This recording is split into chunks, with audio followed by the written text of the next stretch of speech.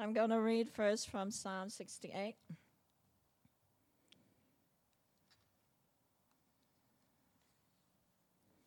And verse 4 down to 6. Then I'm going to go to Romans. Let me find it. Romans 8, verse 9 to 12. Oh, no, to 11. And then I'm going to go to Galatians chapter 4 from 1 to 7.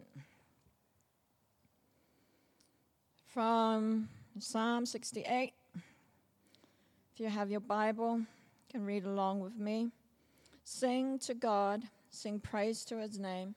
Extol him who rides on the clouds. His name is the Lord, and rejoice before him. A father to the fatherless, a defender of widows is God in his holy dwelling. God sets the lonely in families. He leads forth the prisoners with singing, but the rebellious live in a sun-scorched land. Then I am going to go to Romans. You, however, are controlled not by sinful nature, but by the Spirit. If the Spirit of God lives in you, and if anyone does not have the Spirit of Christ, he does not belong to Christ.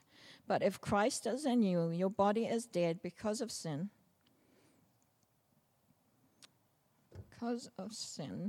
Yet your spirit is alive because of righteousness. And the Spirit of him who raised Jesus from the dead is living. If the Spirit of him who raised Jesus from the dead is living in you, he who raised Christ from the dead will also give life to your mortal bodies through his Spirit who lives in you. And I am going to keep reading until I get to verse 17. Therefore, brothers, we have an obligation, but it is not to the sinful nature to live according to it. For if you live according to the sinful nature, you will die. But if by the Spirit you put to death the misdeeds of the body, you will live, because those who are led by the Spirit of God are sons of God. For you did not receive a spirit that makes you a slave to fear, but you received the spirit of sonship. And by him we cry, Abba, Father. The Spirit himself testifies with our spirit that we are God's children. Now, if we are children, then we are heirs, heirs of God, and co-heirs with him, with Christ, if indeed we share in his suffering, in order that we may also share in his glory. Now, Galatians. Let me just go to that. Okay, verse 1. What I am saying is that as long as the heir is a child, he is no different from a slave. Although he owns the whole estate, he is subject to the guardians and trustees until the time set by his father. So also when we were children, we were in slavery unto the basic principles of the world. But when the time has fully come, God sent his Son, born of a woman, born under law, to redeem those under law, that we might receive the full rights of sons. Because you are sons of God sent the Spirit of his Son into our hearts, the Spirit who calls out, Abba, Father. So you are no longer slave, but a son. And since you are a son, God has made you also an heir. Okay, now I'm going to kind of start first with a dream that I had. About 3 years ago, I woke up and I have had this dream where any mother here would know this story. Like, you know, when your baby's grown up and it's all grown up, and then you have that sudden desire to have another baby, you know, like, oh, it'd be nice to have another baby, oh, and you get all clucky and stuff, you know. And I woke up and I was holding a baby.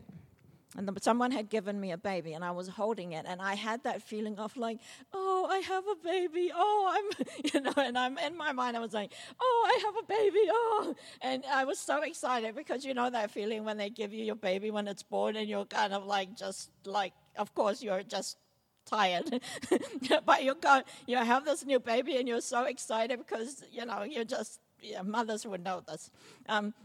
And I had that dream, and I was holding a baby, and then I got another one given to me. And then when I woke up, I was saying, God, what are you saying? Do you want me to adopt children? Am I going to get babies? How's this going to happen? And then, and I woke up from that dream, and it was the feeling that lingered with me was that absolute joy of being a mom, of having a baby. Like, oh, I have a baby, that absolute excitement. And I woke up from the dream and I was going, oh, and this was a few years before Te'ahi was born. And so when she was born, it was like, I have a baby. Oh, I have a baby. And when you're a grandmother, it's double the when you're a grandparent, it's like double the absolute. Because for anybody who's a grandparent, when you have a grandchild, it's like you've just been drugged into joy. And it's just absolute joy. Just having a grandchild, it's just a constant joy to know that I have a grandchild. I don't have to worry about changing their nappy. I have a grandchild that I can absolutely just, and give them back to their parents, And so I woke from that dream, and I was before she was born, and I thought, oh, maybe it's about her coming, that God was telling me that I was getting my grandchildren. But I knew it was something else. And so for the last several weeks, I've been been thinking about what was the Lord trying to say to me out of that dream. And then when I knew I was coming up to preach again, I've been thinking with the Lord with regards to what it is that He was actually wanting me to say. And He actually reminded me of the dream. And what He wanted me to talk about was that scripture that we read from Psalms, that He puts the lonely in families.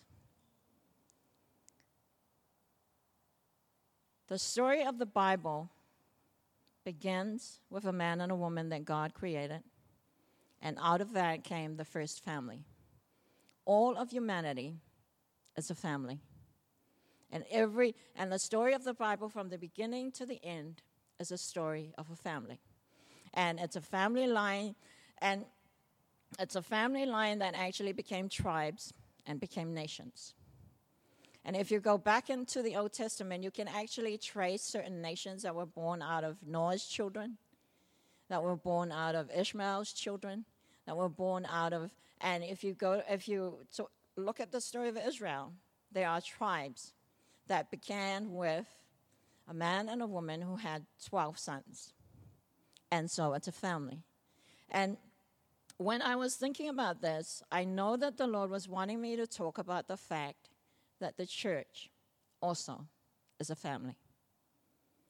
And with a family comes quite a lot of very interesting things. We have family dramas like every other family there is. If you don't have dramas, you don't live in a normal family.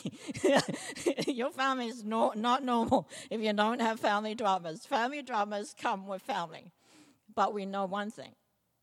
Because we share a DNA and we share a common parent somewhere in history, we actually know we don't give up on each other when we're family.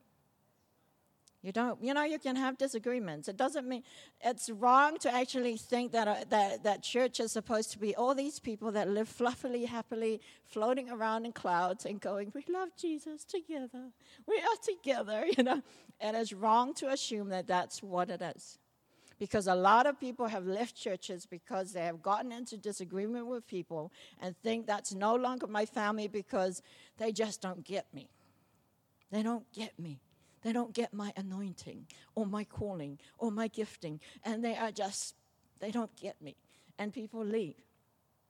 In the Samoan culture, you do not leave your house. If you have a family gathering, you do not leave without saying goodbye to your relatives. It is absolutely the most rudest thing that you do as a Samoan. If you leave your family gathering without saying goodbye to your family, they'll go, she's gone.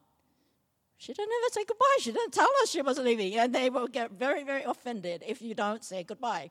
And so one of the things that I know that the Lord wants me to say is that church to Him is a family. But how then does a family grow. And I knew that, okay, the family grows by when babies are born. Like we were talking, when we were talking about the kids who had 21st. There was a lot of pregnant women around the church that year. It was cute. And so the way that a family grows naturally is when babies are born. Babies are born into the kingdom through evangelism, and when evangelists go out and lead people to the Lord, babies are born into the kingdom. And then the function of a family, which is a church, is to raise the babies. We raise the babies together. We look after the babies when they come. We raise them, we fight for them, we protect them, we feed them, we look after them, and we smack them. That's illegal now, but I know that's illegal, but we tell them off. We tell them off when they misbehave, because good parents discipline their children, and you tell them the rules, and every family has rules. I don't know why people come to the church and expect the church to not have rules. A good family has rules, but they are unspoken a lot of the time. And because, everybody knows the rules. You don't jump on the furniture. You do not, you do not go to the pantry and eat everything when you're hungry, because there's a few more people in the house. There are these rules that the kids grow up knowing. So every family has a code of communication with each other that they know. And the church is the same. When we've been together for so long, there are just some things we just know. And when children are born, they have to be taught what those things are. And healthy children grow up in healthy families. They are fathered well, they are mothered well, and they grow up knowing and becoming who they really are by allowing the parents, if your kids are forming, because when kids become teenagers, they get attitudes. When they're like, my parents are so uncool. They don't know how to use their phones most of the time. They cannot work out the DVD player when the DVD player was working. In my time, it was the video player. And, when it first comes in, you don't know how to program it, and all the kids knew how to do it. And you're just, so now it's worse because, phones are worse than a DVD player. But the raising of healthy families require healthy relationships. When God raised up a family, he brought Jesus to the world to break the curse. And we know the curse is death, but there is also the curse that God put on mankind in Genesis. The women are to look at their husband and, and like, and the men are to be so preoccupied with their jobs. Like it's just about the job, the work. I got to go to work, And men are really good now at using work to run away, run away from that woman, run away. Run away, and God, and mothers also are the ones that look after the children. If you look at Paul's letters, all of them, he does something totally the opposite. He tells the husband to love your wife as Jesus loved the church. And he tells the wife to submit to your husband and respect your husband. And he tells the father to do not discourage your children so that they lose faith. So, even though you tell them off, do not be mean to your children. And so you can see that Paul reverses. He is asking the men to turn to their wives, and he is asking the wife to turn to the husband, not in the wrong way of actually needing him, but in an honor and respect of the fact that he is the head of the house.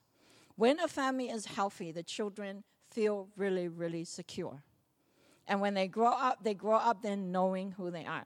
The other way the family grows is by adoption.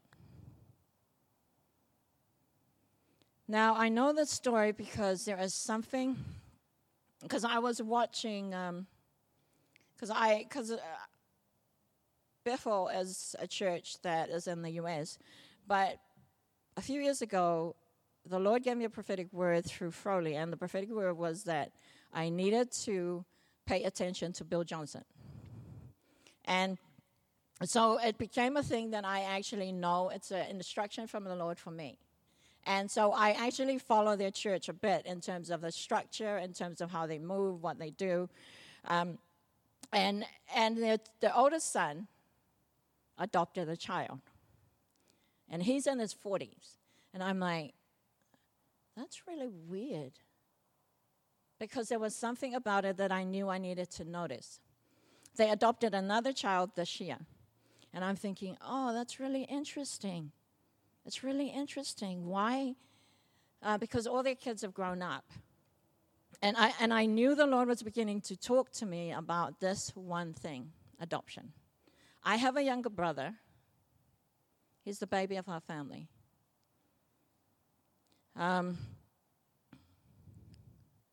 He lives in Central Auckland now with his family.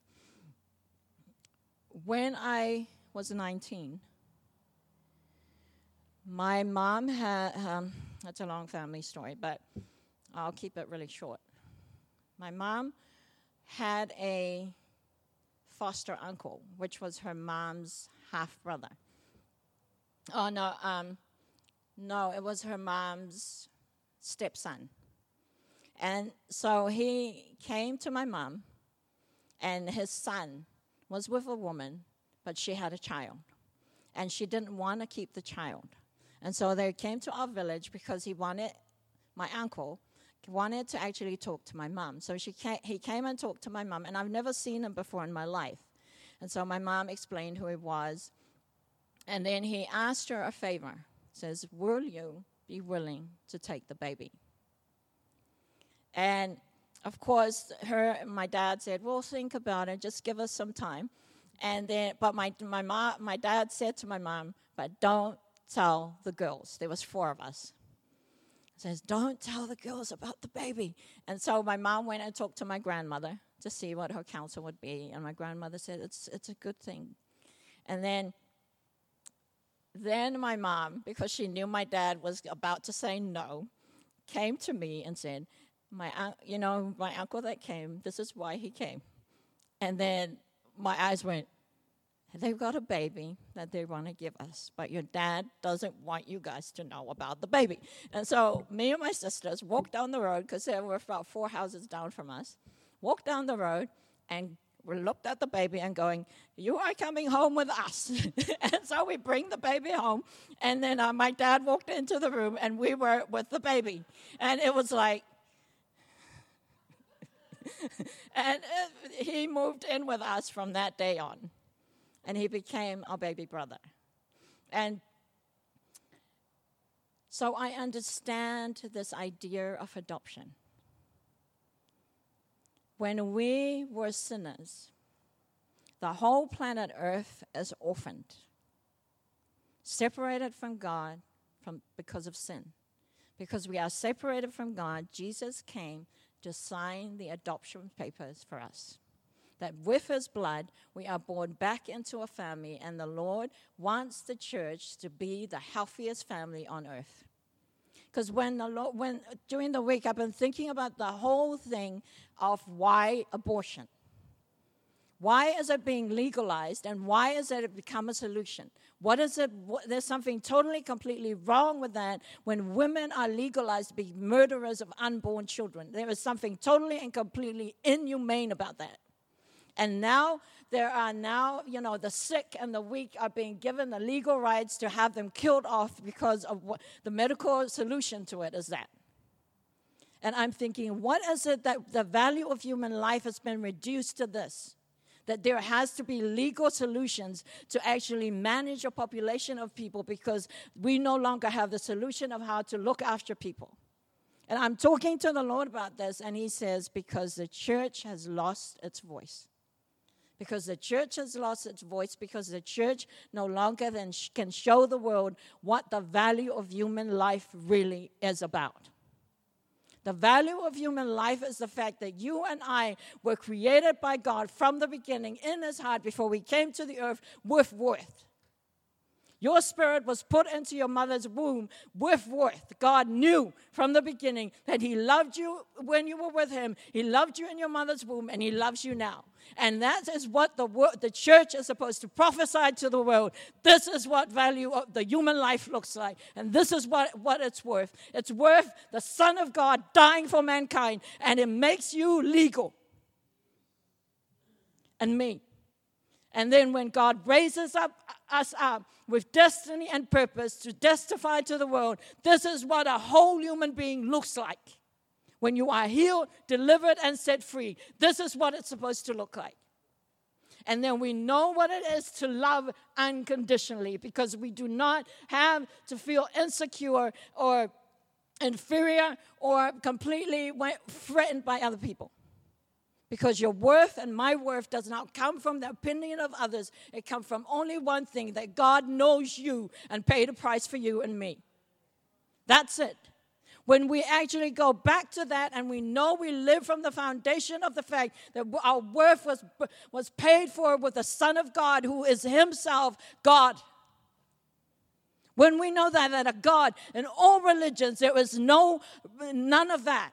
There was only in Christianity where God was willing to pay the price for mankind. It's only in Christianity. Every other religion does not have that. When God came down, became man, and paid a price for you and me, that our worth is made. You know, and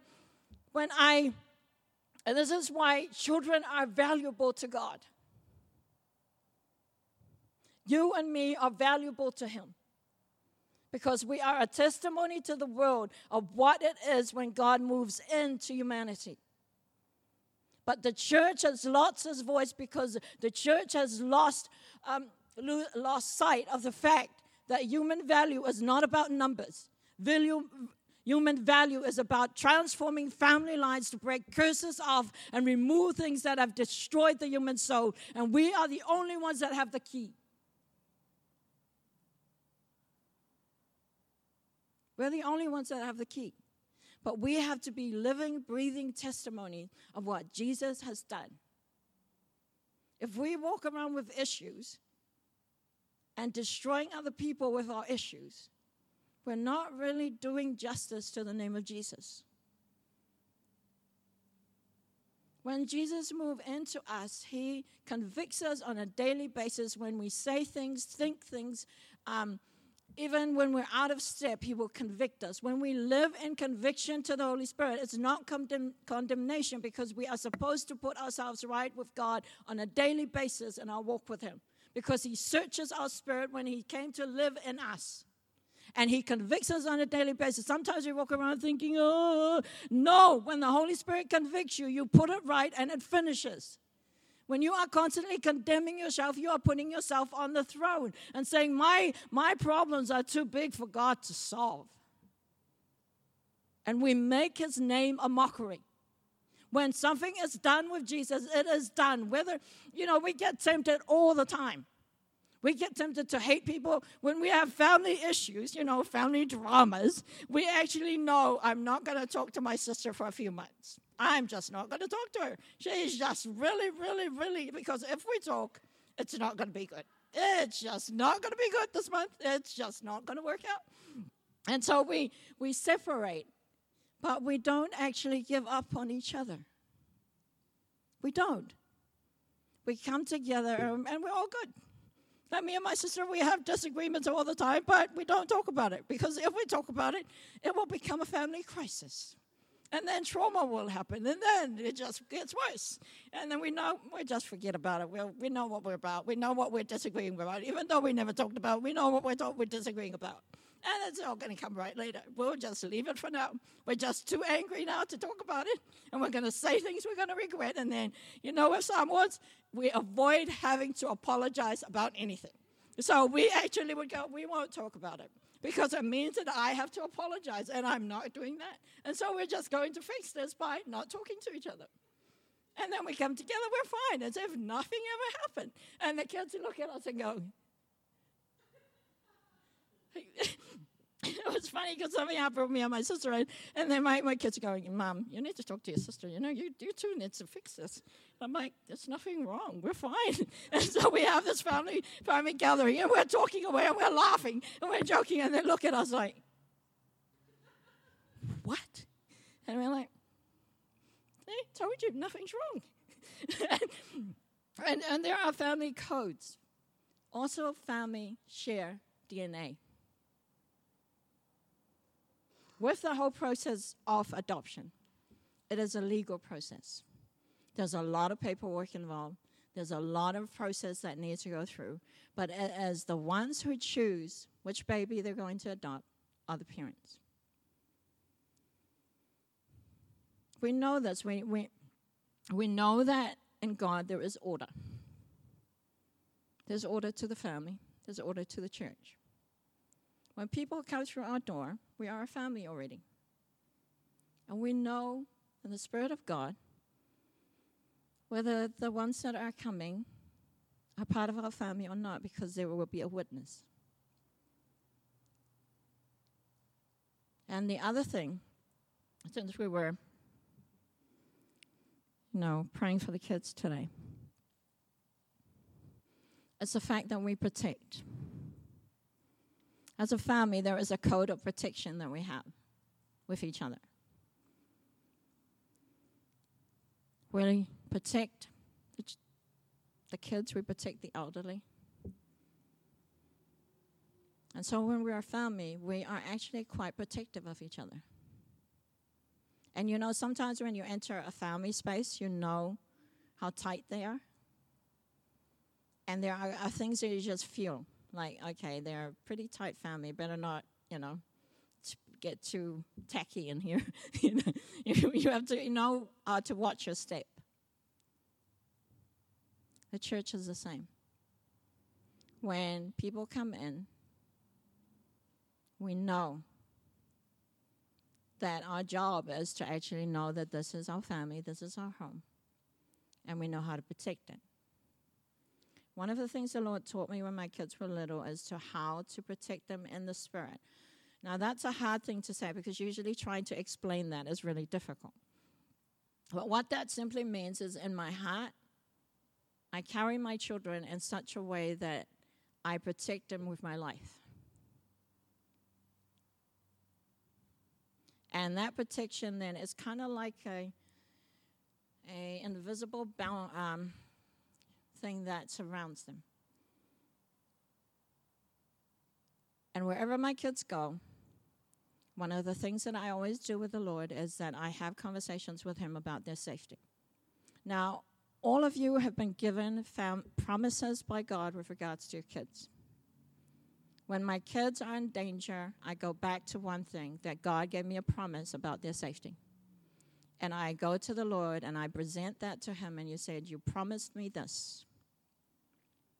Therefore, nothing has the right to harass them. Nothing. There is God, there is the church, and then there is the parents who are the highest authority over a child's life on earth.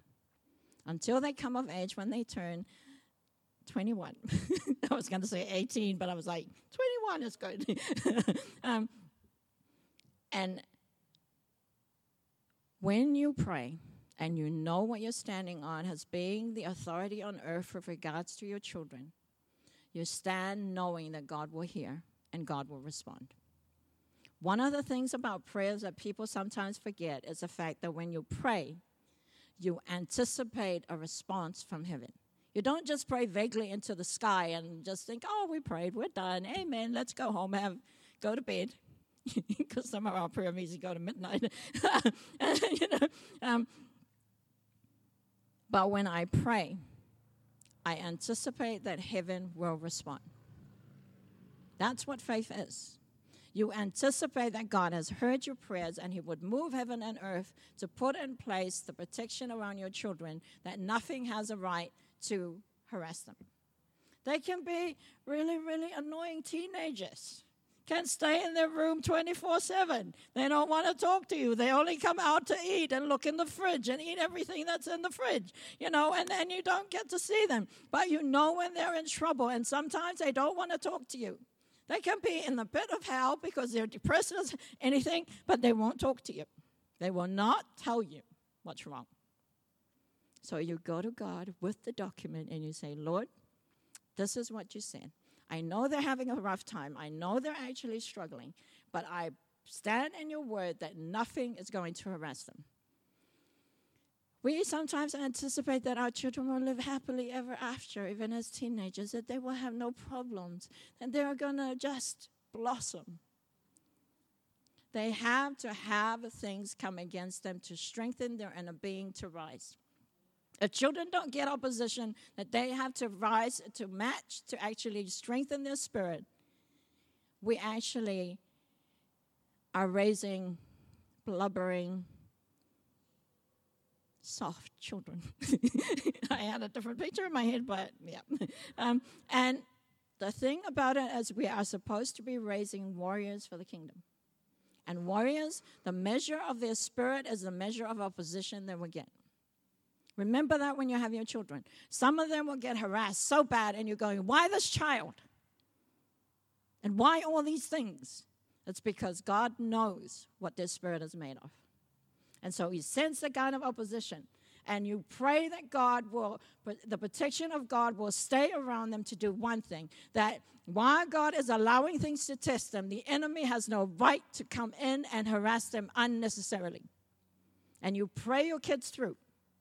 Pray them through.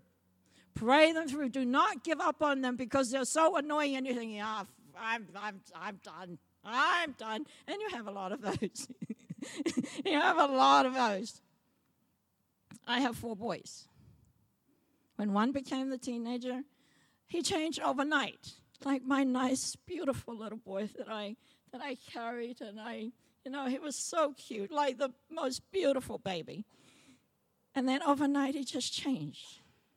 He was grumpy. He swore a lot. Attitude was bad. And I'm like, his dad's family don't swear. We don't swear. All of his family, no one swears. And why is it happening to this child? Who is this human being? And who brought him to my house? It's like, and it just got worse. Because, he was turning 13, 14, 15. And I'm like, oh. And one minute he's fine. The next minute he's just mad as hell. And I'm like, what the heck happened? And overnight, and for years, we were like, we are so bad as parents. We must have failed him somewhere. We must have left him at home too often alone. This is what he's become. We are just horrible parents. And then the next one came along, and I'm thinking, oh, we are really, really bad parents now. That's it. We're just done. We're just, and then the next one, and then the next one. And then I'm thinking, oh, I don't think we're bad parents. I think it's just them. I think this has got nothing to do with us. It just seems to be contagious, And then I realized, I'm thinking, this is what happens when they become teenagers. This is what it looks like. And I'm like, I better tell all the other parents, you're not a bad parent. They're just teenagers. It's normal. And I'm like, and if you're patient long enough, they'll come right. Don't scream, And you can. And so we're parents just helping each other, trying to go, you'll be fine. I've seen this before. You'll be fine. They'll come out of it. And your parents are looking at you going, when? And you're like, eventually. But the thing is, when they actually come through the teenage years, when you're the parents and you are consistent and you try not to lose it, which is very difficult, I know. And it's the consistency that brings them through. The kingdom of heaven is constant. It is consistent, and the word of God comes all the time. His presence is ever present with us. That's why, we have taught our parents to just pray hard. Pray hard and hold on. And you pray your children through. Because when they come through, you'll look at them and go, they might still be swearing when they come to their 20s. but they are formed as human beings. And as one thing that the Lord said to me is the church has forgotten how powerful love is. The church has forgotten how powerful love is. When you love somebody, when you love your children, no matter how bad they get and how annoying, and it's one thing that Froley always said to me, when they're rat bags and they're teenagers and they won't talk to you, just say hello when they come through the door. And when they leave, say goodbye and wish them a good day. And it took everything in me to hold on and my kids come in the door. So I'm like, hello, son, how are you? How was your day? And it became natural because I'm not a people person. People just not my thing. And so I'm like, this is going to be challenging. Because I'm like, I wasn't like that when I was a teenager, so why are they like that? Why? And I'm like, they should have seen me as a teenager. I was... And then I'm like, and so I practice that. One of the things about family is we give each other advice. When we come into the house of God, when babies are born, the house is put together by the Lord to raise the babies and also to actually give counsel to each other. When you are struggling with something, and it won't go away, the Bible also says, confess to one another that the enemy will not find a foothold, so that you will be free. Because there are some things that just won't leave you unless you confess it to somebody. You don't just go and stand in the front of a church and it's like, hello, I have something to confess. Can you please be quiet? You find the right person to talk to. And then you tell them what it is, and then you ask them to pray for you. The thing that we have learned in this house is to fight for each other, but also to carry each other in our best times and in our worst times. We have seen the best of each other and the worst of each other. We have said some things to each other that, as some ones, we were not supposed to say, because then, and we have also always put it right. Good family don't give up on each other because there is a long walk, and the long walk is about we can't do following Jesus alone. We're supposed to do it in a family. Because we pray for each other, and this house is the whole thing of family by family. We pray for each other's kids, we pray for each other's families. We pray for each other's marriages, which I'm glad I don't have to anymore. But we pray for each other in the good times and in the bad. We pray families through, we pray each other through things. Because one of the best things that could ever happen to you is to know that when you're in the worst time of your life, someone is praying for you. When you are in the darkest hours of your life, one of the greatest things that will bring you encouragement is that you know out there someone is praying for you.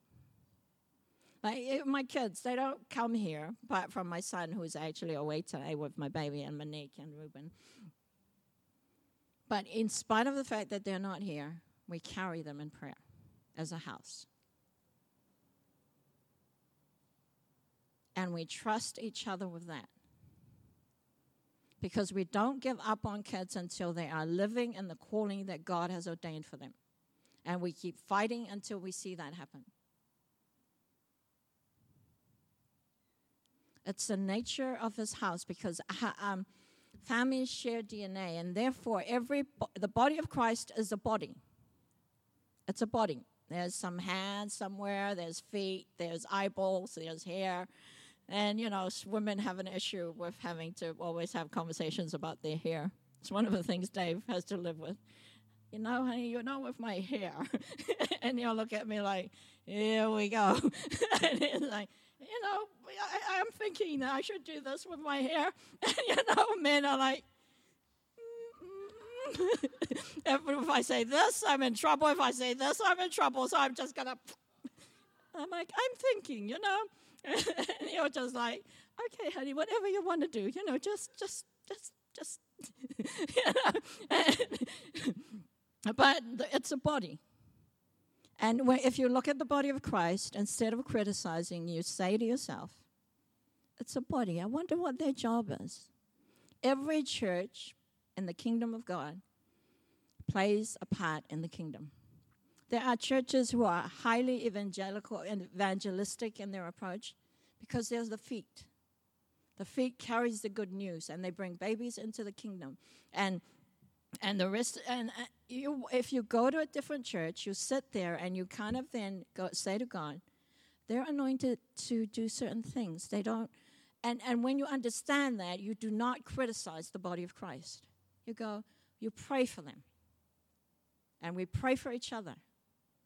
Why? Because they're doing what you're not anointed to do. And the thing that is ripping the church apart is people keep forgetting that the church is a body. And every part plays a role in actually nurturing souls for the kingdom. But they do it not in the way that we're called to do it. We are strong as a house. One of the greatest things that sits in this house is worship and prayer. Doesn't mean we don't raise babies. And we ask for babies to come. But that's our core strengths. And because those are our core strengths, all the people that God is going to bring is going to have that DNA. So when they get adopted into our family, they will have the same DNA as what we have. And then our job is to nurture that because we have been taught to know how to nurture intercessors and prophetic people and worshipers. That way when we go somewhere and we sit in a church and we feel really uncomfortable, it's because we don't belong there. They have a different DNA, and they're called to do different things, to reach the community in a different way. And we support them by praying, but also just being really, really, cheering them on. And going, I'm so glad that Brian Tamaki is reaching men with gang backgrounds, and he's bringing families in, and they're being restored, and new families are being born into the kingdom, and their cycles are being broken off their family lines. I'm so glad somebody's doing that. I'm so glad. I don't care what the media thinks of him. It's not our concern what the media thinks of him. Only that we pray for somebody because he's doing something we can't do because we're not anointed to do it.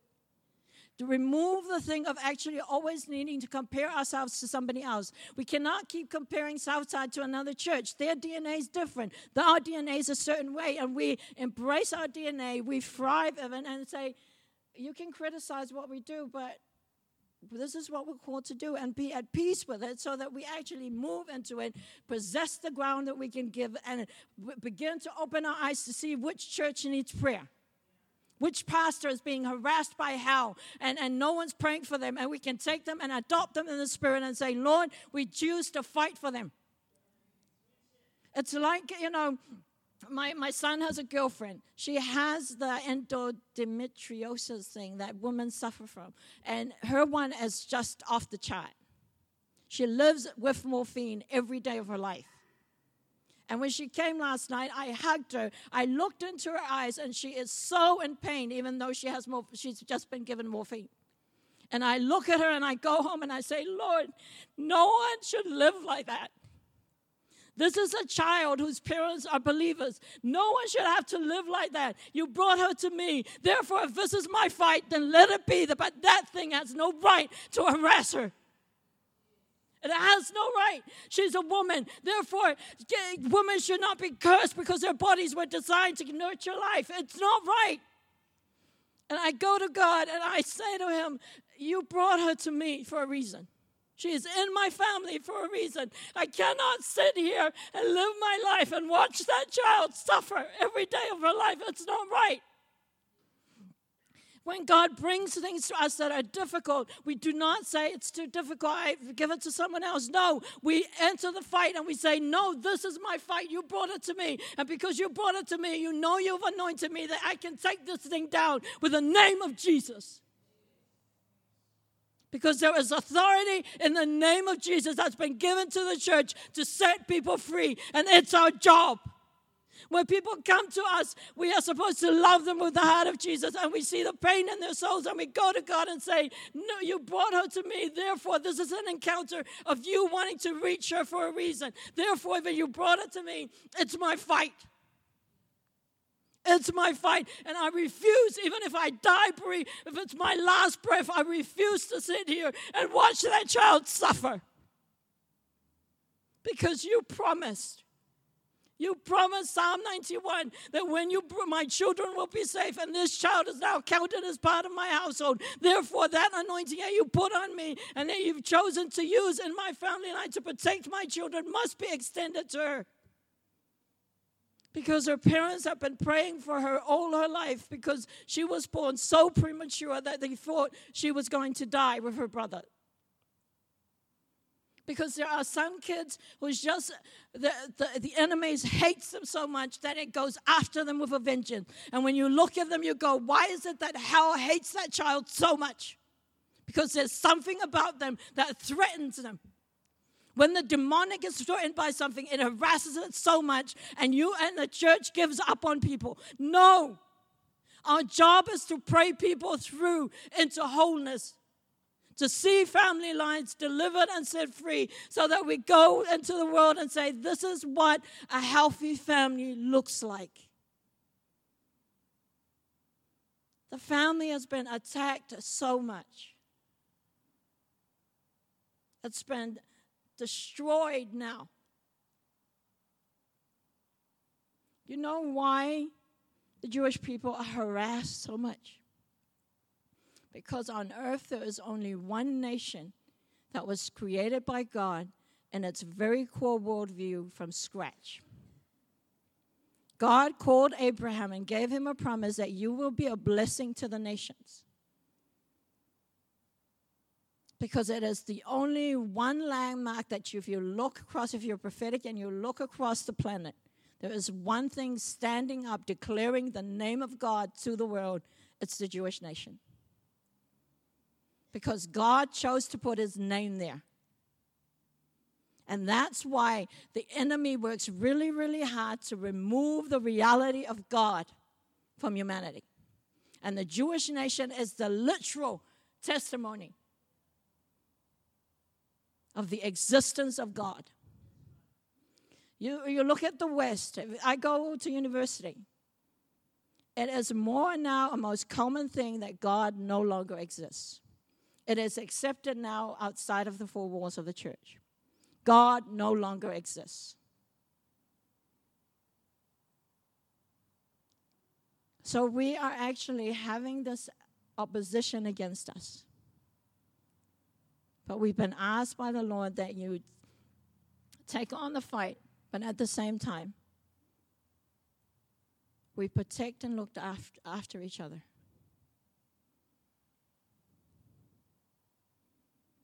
And we adopt. Sometimes you will run into people and you know somehow that God has put them in your heart and you cannot let them go.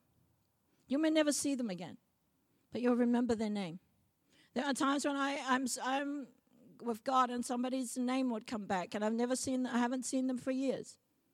But when I met them, God put them in my heart.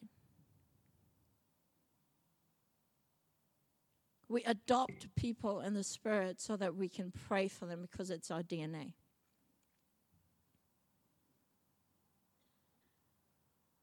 This whole thing of adoption is also the thing that when you go to Psalm 139, if you have rejection and ever have to fight that thing, when you actually ask the Lord to come and to mark you with the spirit of adoption, that thing has enough power to heal your rejection.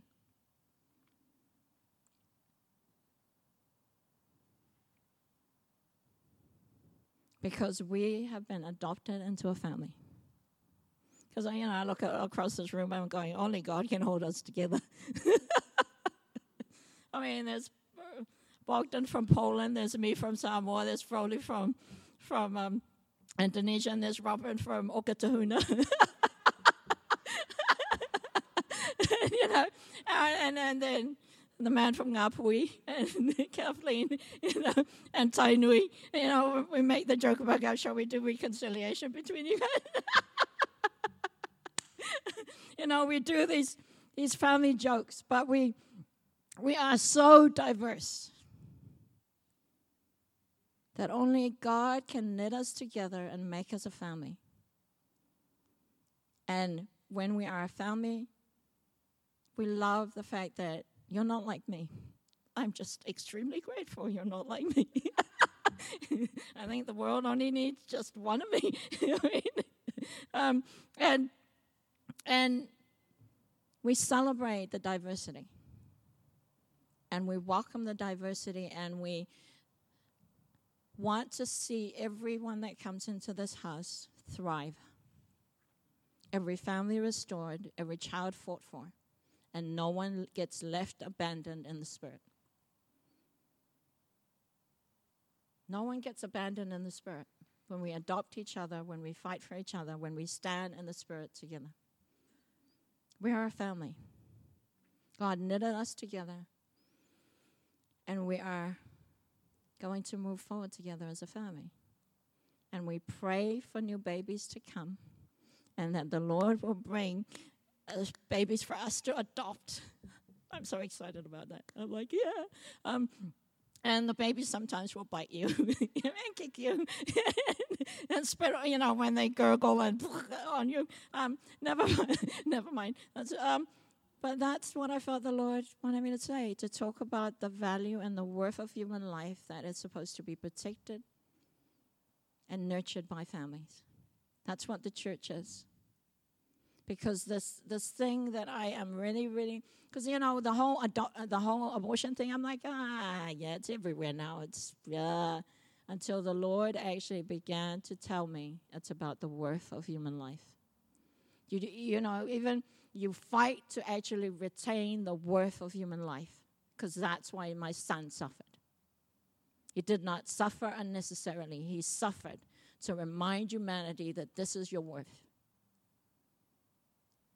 And we are supposed to testify and remind the world of that. That's the message of the church, to remind the world of the value of human life. And we fight for it in prayer. And we have to deal in ourselves with the things that make us feel unworthy. When we have issues with our own value before God, we have to deal with that thing. Because in doing so, we actually dishonor our adoption. We're a family. We've been adopted together.